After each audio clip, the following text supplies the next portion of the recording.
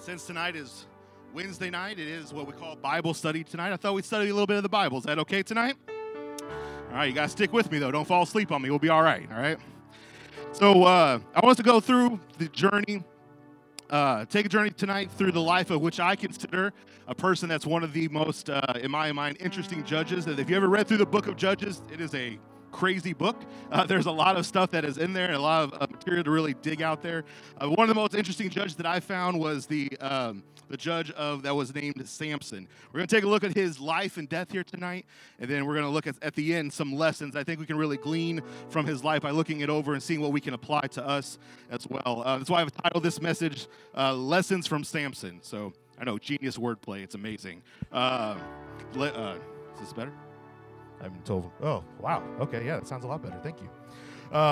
So that's where we're going to go today. Let's go for the Lord in prayer. Let's pray for the rest of this service. Pray that God has his way here tonight. Heavenly Father, before we go into the word here tonight, I pray that you would touch each and every one of our hearts and minds here tonight. I pray, Lord, that we would be focused solely on your word and what we can hear from you and what we can learn from your word. I pray that we would take every thought under captivity and we would want to meditate upon what your word has for us tonight, what we can glean from it, Lord, to draw us closer to you in this walk of life. We love you, Lord. We give you all the praise, all the glory, Lord, that you're worthy of. In the mighty name of Jesus. So let the church say amen. Amen. You may be seated here tonight. Thank you for standing. So before we start talking about Samson and going into this, I think it's kind of important that we look at the state that the nation of Israel was in at this time in the Bible. The first verse of chapter 13, and so you all open to 13, kind of follow along with. The first verse, Judges 13:1 says, "And the children of Israel did evil again in the sight of the Lord, and the Lord delivered them into the hand of the Philistines for 40 years.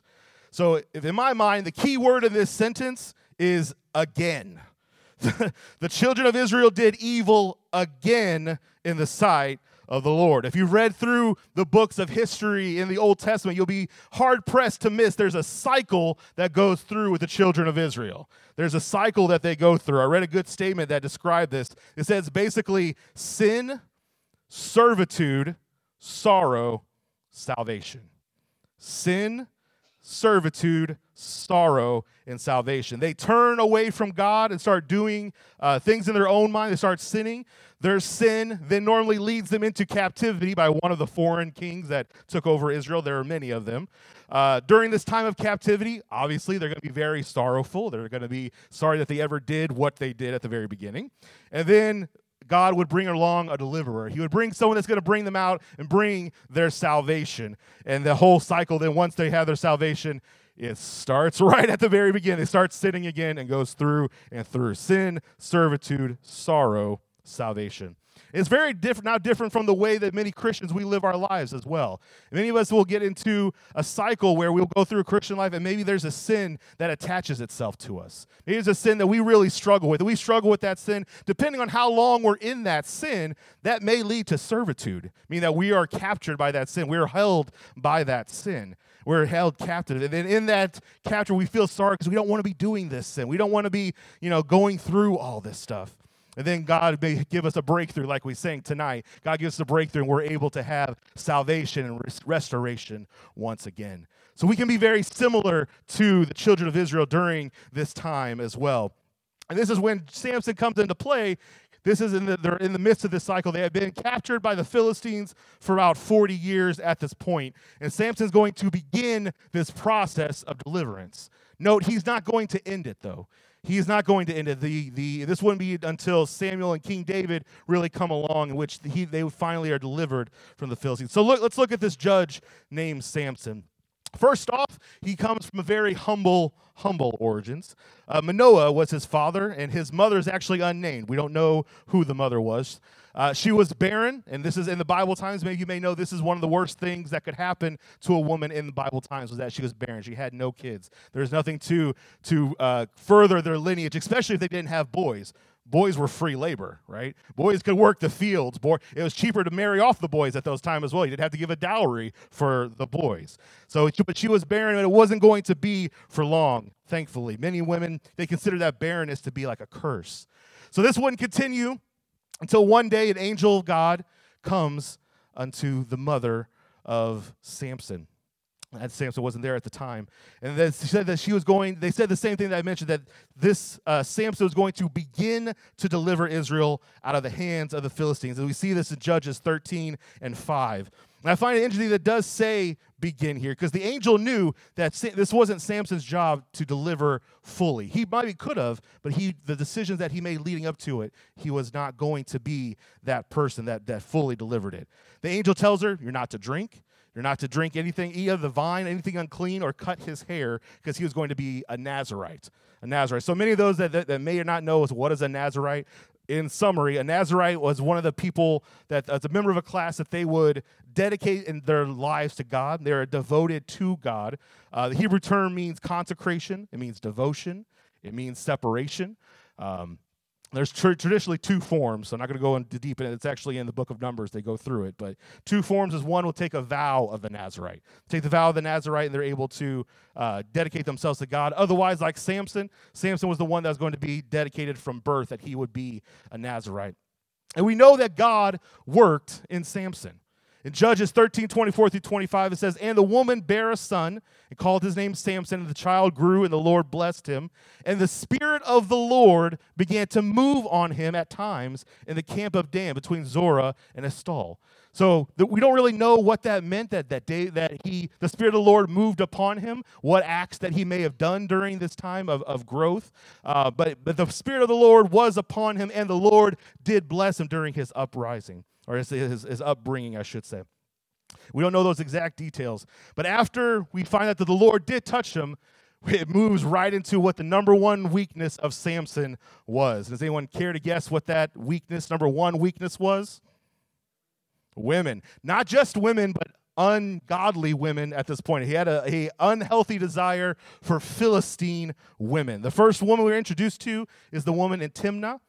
An interesting one of this, the very beginning, there may have been other ones before we're not led to. The very beginning, the first woman, the woman of Timnah, is that God was going to use this relationship to start a war with the Philistines. In Judges 14, 3 through 4, it says, this is his mother and father talking to him.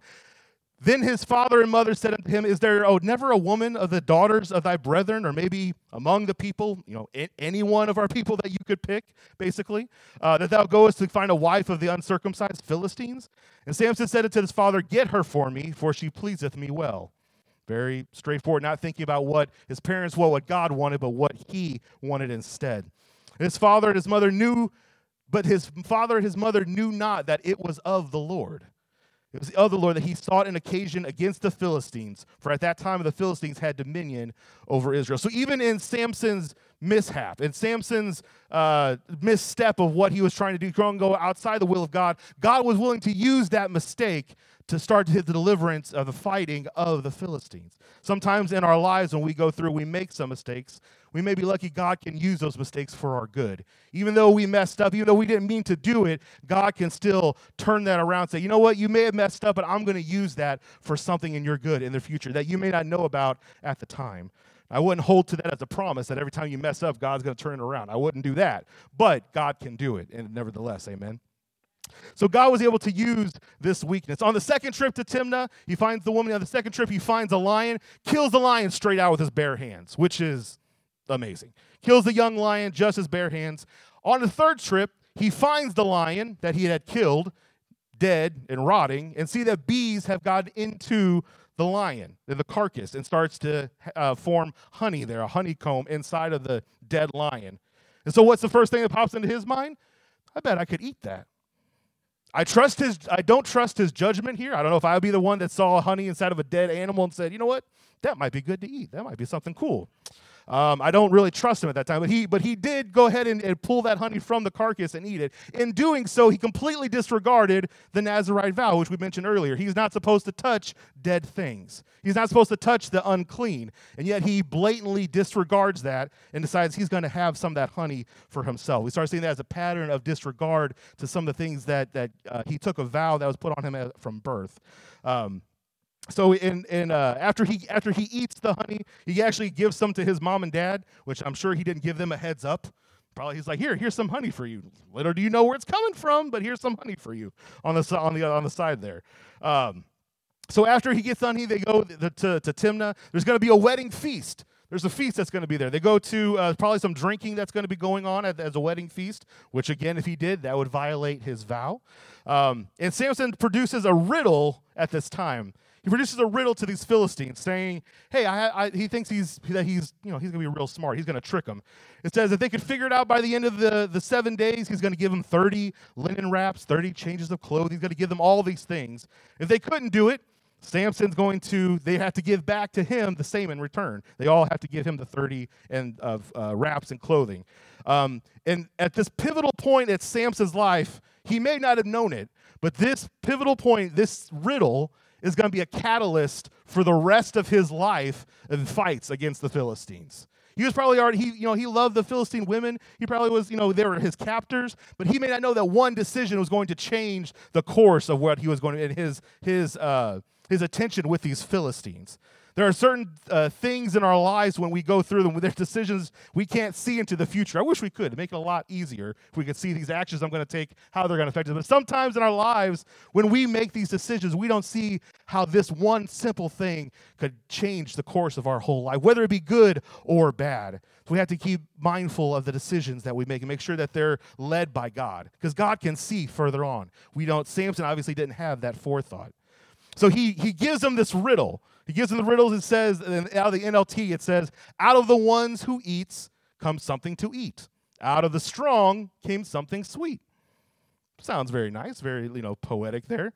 The guys have no clue what it is. 3 days pass, they can't really figure out what this is. So on 3 days past, they resort to going after his wife on the fourth. Not really a smart thing to do, but in Judges 14:15, it says, it came to pass on the seventh day, they said to Samson's wife, "Hey, entice your husband that he can tell us what this riddle is, lest we burn thee and thy father's house with fire. Have you called us out to take that? Have you called us to take that we have, if not so?" It's salt of the earth, real gentlemen that are here, saying we're going to basically kill you and your whole family if you don't tell us the answer to this riddle. So it starts in Samson. She starts asking him repeatedly, just tell me what it is, tell me what it is, tell me what it is. Finally, on the seventh day, Samson tells her the answer, and she obviously tells the 30 men. The men wind up telling Samson the correct answer. Samson gives one of the craziest replies that you'll find in the Bible. Judges 14:18 says, "And the men of the city said unto him, on the seventh day, before the sun sets," where's my? They said, what is the answer? "What is sweeter than honey, and what is stronger than the lion? He said unto them, if ye had not plowed with my heifer, ye had not found my riddle." Such a romantic man Samson was, talking about his wife in such a way. If you had not plowed with my heifer. It's crazy. In order for Samson, though, to fulfill this part, he begins to how am I going to get all this stuff to give back to these men? Being angry, he goes down to Ashkelon. He doesn't have his own stuff. He just said God's going to, I'm sure, fulfill at some point. No, he didn't have his own. He goes down to Ashkelon, kills 30 individuals, loots them, takes all their stuff, and gives it to these men to fulfill this. So it's angered him even more. When he leaves, his father-in-law gives his wife, because he thought, obviously, probably because of the heifer comment, that he hated his wife. He winds up giving her to his best man after he leaves the town to come back. And when he comes back, he found out not only is his wife no longer his own, he's been given to another man, but that he wasn't even able to, before he left, not even able to consummate the marriage. So he doesn't even have rightful claim to her as well. So he does what I'm sure any normal human being, any normal man would do. He catches 300 foxes, ties a torch to their tails, and turns them loose in the Philistines' fields, and proceeds to burn them down. Not to be outdone, the Philistines in turn, they were true to their word. They burned down his wife's house, his wife's family, and all the fields that were in there. They burned them as well, going back and forth between Samson and the Philistines. Samson retaliates in kind. He goes back, he winds up slaughtering many of the Philistines that day once he found out what was going on. He goes back to the rock of Edom. Philistines, of course, this is the riddle that goes back and forth. The riddle is the catalyst. They go back and forth, back and forth, back and forth. Philistines, of course, want revenge. They want revenge, so they wind up settling in Judah. In Judah, they wind up, and all the people in Judah are like, hey, what are you guys doing? They were under captivity, but they had now invaded their land, and the Philistines were saying to Judah, what's kind of going on there? They explain everything that Samson's done, saying, we're here to take him out. We're gonna get him. So go talk to your boy. Go talk to him, because we're gonna get him one way or another. 3,000 men of Judah go to talk to Samson and say, hey, Philistines are here. They're going to kill you. They want you to take you down. At least can we work something that's here? In Judges 15, 14 through 15, or they bring him down, and then once he gets down to the bottom, obviously his chains cannot hold him. The surprise, the ropes can't bind Samson. Judges 15, 14 through 15 says, and when it came unto Lehi, the Philistines shouted against him, and the Spirit of the Lord came mightily upon him, the Lord still working on him. And the cords that were upon his arms became as flax that was burnt with fire. His bands loosed off with his hands, and he found the jawbone of an ass, and put forth his hand, took it, and he slew 1,000 men that were part of that. Even though God was still working in him, even though he had made several, obviously up to this point, mistakes. Obviously, that disregarding the law, God still was able to use him because he was still part of that vow that he had with him. After killing all the 1,000 Philistines, he's hungry, right? He's thirsty, as one would be after killing so many people, I'm sure. And God miraculously provides for him again. There's water that comes out of the jawbone of the ass and actually restores his strength again, and he is revived. So we see God still working in a mighty way in Samson's life. Even though he's still disobeying, God can still work in him and try to lead him for the nation of Israel. All these things going back and forth, the foxes, burning down his wife's house, killing with a jawbone of the house, all this was because of one simple riddle that went back and went bad. The second woman that was actually all of that was done. The second woman he goes to was a harlot from Gaza. This is really brief. He goes in to Gaza to find this. It says that she's a harlot. She's a prostitute. The Philistines try to capture him. He leaves in the middle of the night. Not only does he leave, he takes the entire gates of the city off of the walls, takes them up the hill, and puts them at the top of the hill. Needless to say, the Philistines don't attack him at this point. They kind of just leave it alone and say, you know what? We're going to let you go at this point. He shows another mighty act of strength. All this publicity that people are seeing, he's not seeing that he's disregarding his vows on the private side. They just see the strength and on the public side. They're all seeing what he can, the strong guy, even though he's not living like he should. Finally, the last one is with Delilah, and I'm not going to go over that as much because I'm sure we've heard that many times before. But the lords of Philistines try to go to Delilah. He falls in love with this Philistine woman, and they're going to give her 1,100 pieces to say, hey, if you can deliver them to us, let's bring it on. They're going to give them 1,100 pieces each. There are 5 Philistine lords that were mentioned in the Bible, and so they were going to give them each. That's a total of 5,500 shekels of silver that they were willing to pay over to her to give them. And she tries to wrap him up. It says there's 7 fresh cords. He's like, yeah, 7 fresh cords, that'll do it. That was a lie. He goes, they make brand new cords, brand new ropes that have never been used. That was a lie. Then they weave 7 locks of my hair, pin it to the bed. I'm sure that'll do it. That was a lie.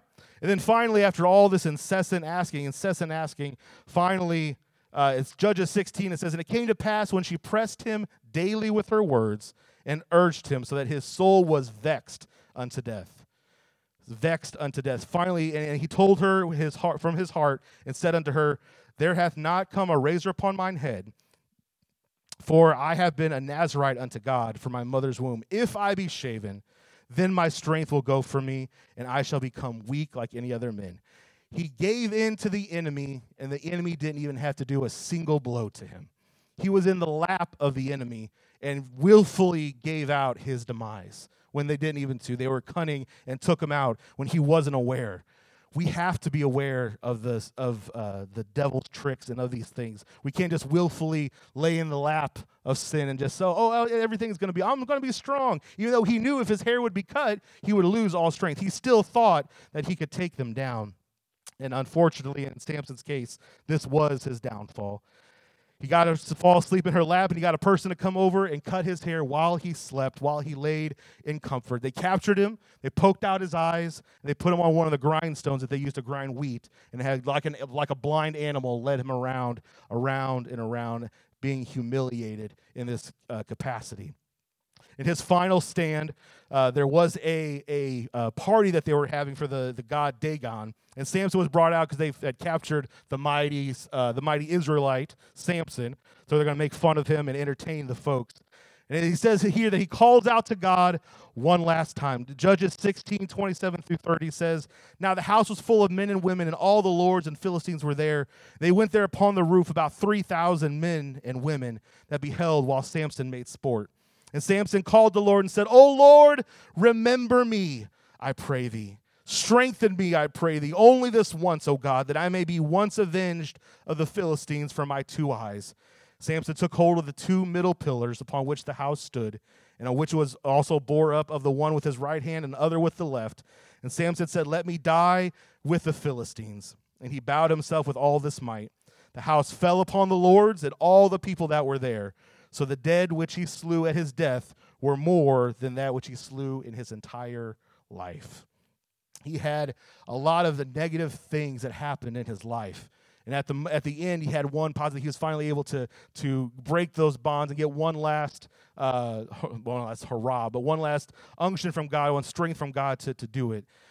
It makes you wonder what would have happened had he lived a positive life those whole years and led up to the very end. What much more could have been done? But God doesn't really neglect all that, because even in Hebrews, Samson is mentioned as one of those men of faith.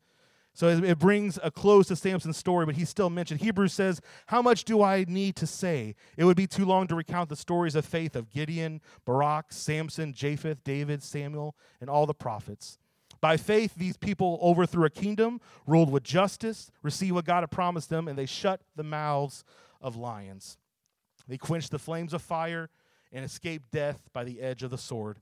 Their weakness was turned to strength, and they became strong in battle and put whole armies to fight."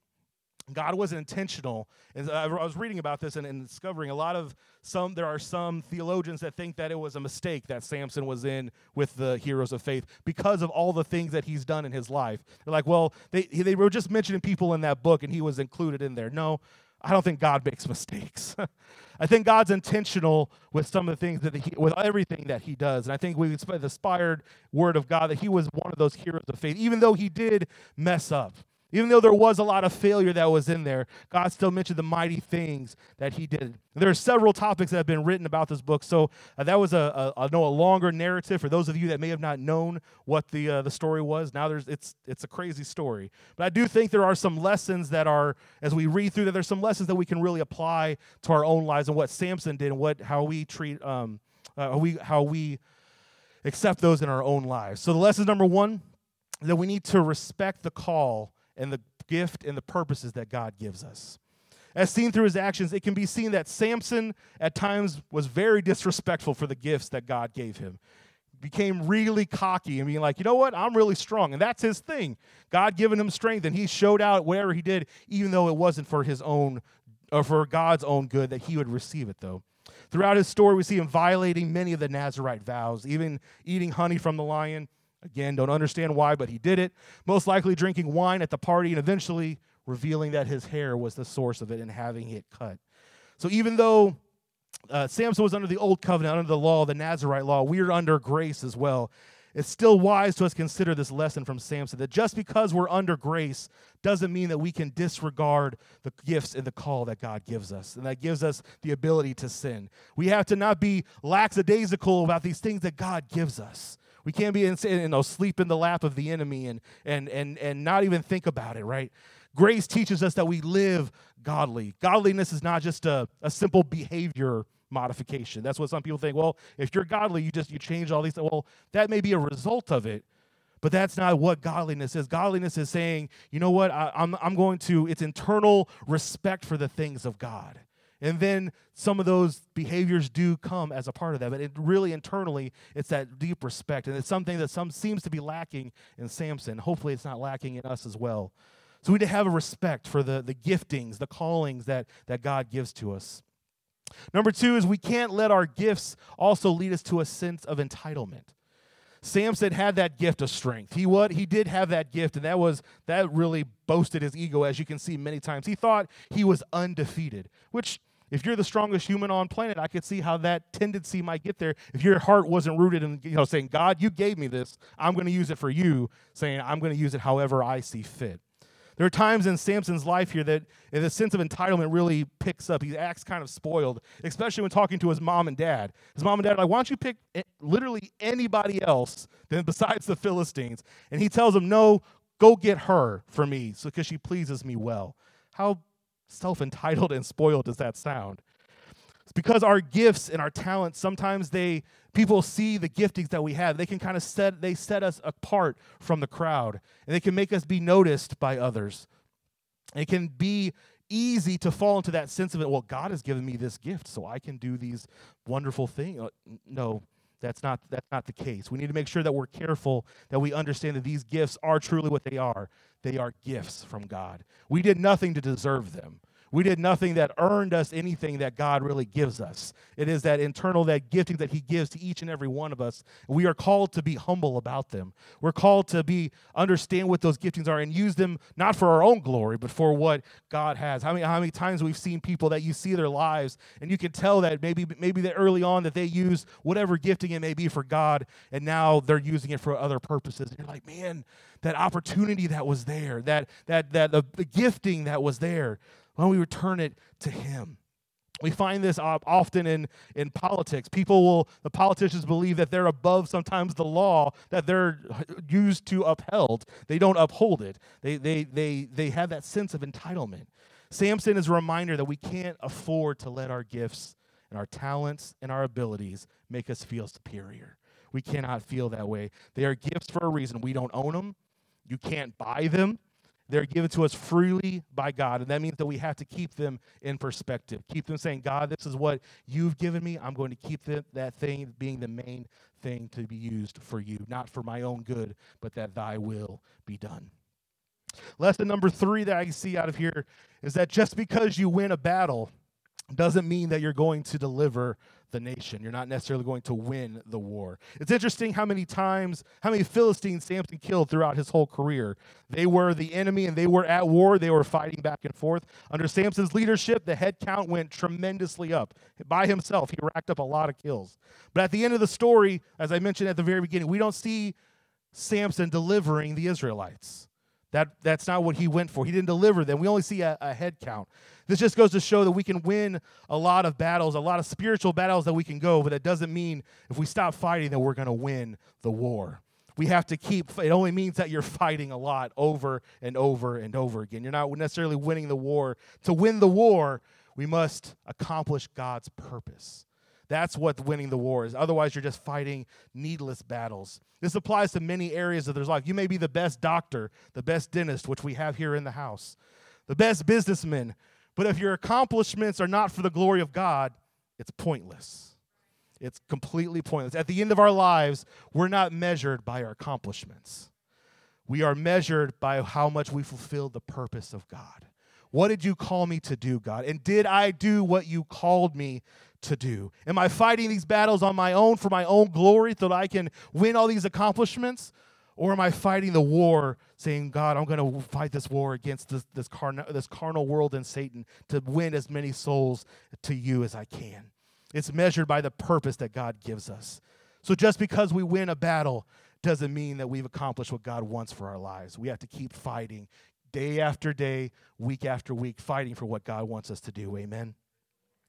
Number 4, let's have one more after this one. Number 4 is that falling away from God is rarely based on one event. Falling away is rarely based on one event. Throughout Samson's life, we see him continually disregard the things of God. As I mentioned, you heard me read through there. It wasn't just one thing. It was one thing until the next thing, until the next thing, until the next thing. It wasn't just one of those things that caused him to fail. When you add them all together, you create an atmosphere of failure. Samson ultimately did fall but he progressively moved in the wrong direction, one step after the other. When it comes to our relationship with God, it's rarely about a single isolated event that would turn us away from him.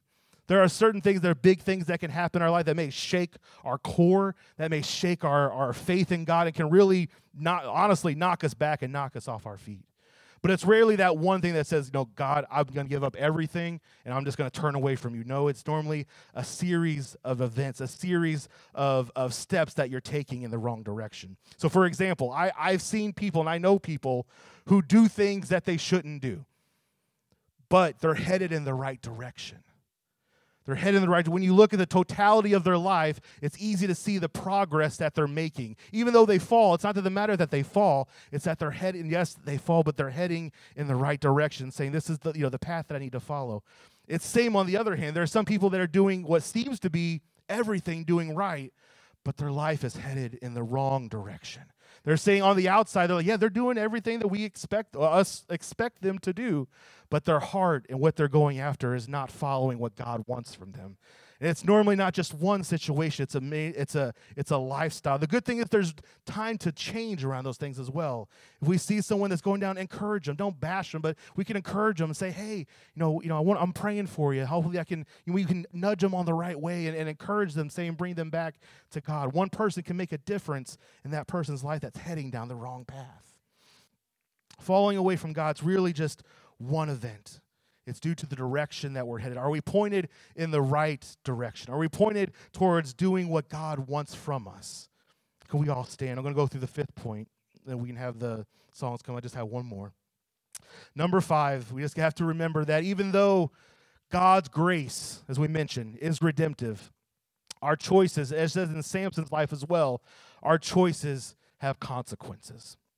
Too often we think, as I mentioned, that under grace, that there may be no consequences from our actions.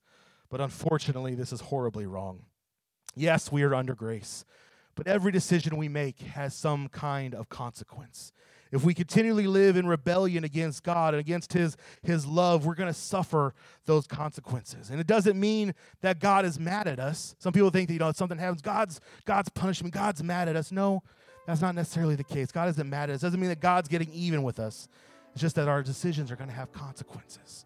What are we following? Just like Samson, all of his riddle, all the boasting, all the things that led to him eventually losing his eyes, losing his life eventually because of the consequences that he made. As I look at the story of Samson, I see a man that was called of God. The very first couple scriptures we read, God moved in his life. We know that God blessed him. The Spirit of the Lord was upon him. He was called of God. He had a gifting of God, a man with supernatural endowment, yet his decisions had consequences for his life and, unfortunately, for the nation of Israel.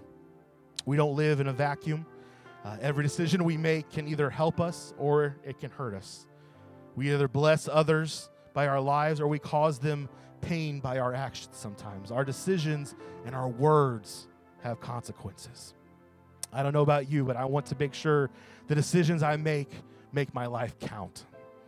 I want to make sure that I make a difference in the others that are around me and in this world. I want my life to matter in the eyes of God and in the eyes of people. And I'm sure we all want this too because we love God and we want to be used by Him. But we have to remember that our actions will have those consequences. So just like in Samson's life, let's not live a life of sin or sin of disavowalment and have one good hurrah at the end, right? I don't think anyone in this room is planning on doing that. But we can live a life that is pleasing to Him and see the Word of God that can be moved upon us and how He can use us if we dedicate ourselves to Him. If we look at this lesson and say, there are some things that I see in Him that maybe I felt entitled. Maybe I've given these giftings and I thought maybe I'm better than what I thought I was. No, let's make sure that we keep the main thing the main thing.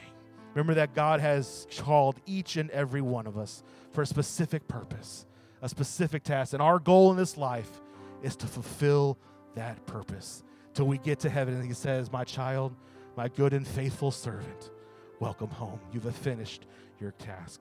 as we sing here tonight. I'm not going to have really an altar call. I just want us to take a moment of inventory and think about the lessons that we heard here tonight. Some of the things that may have spoke out to you. Say, God, is there something in there, Lord God, that you want to mold and shape a little bit more than what I've already had?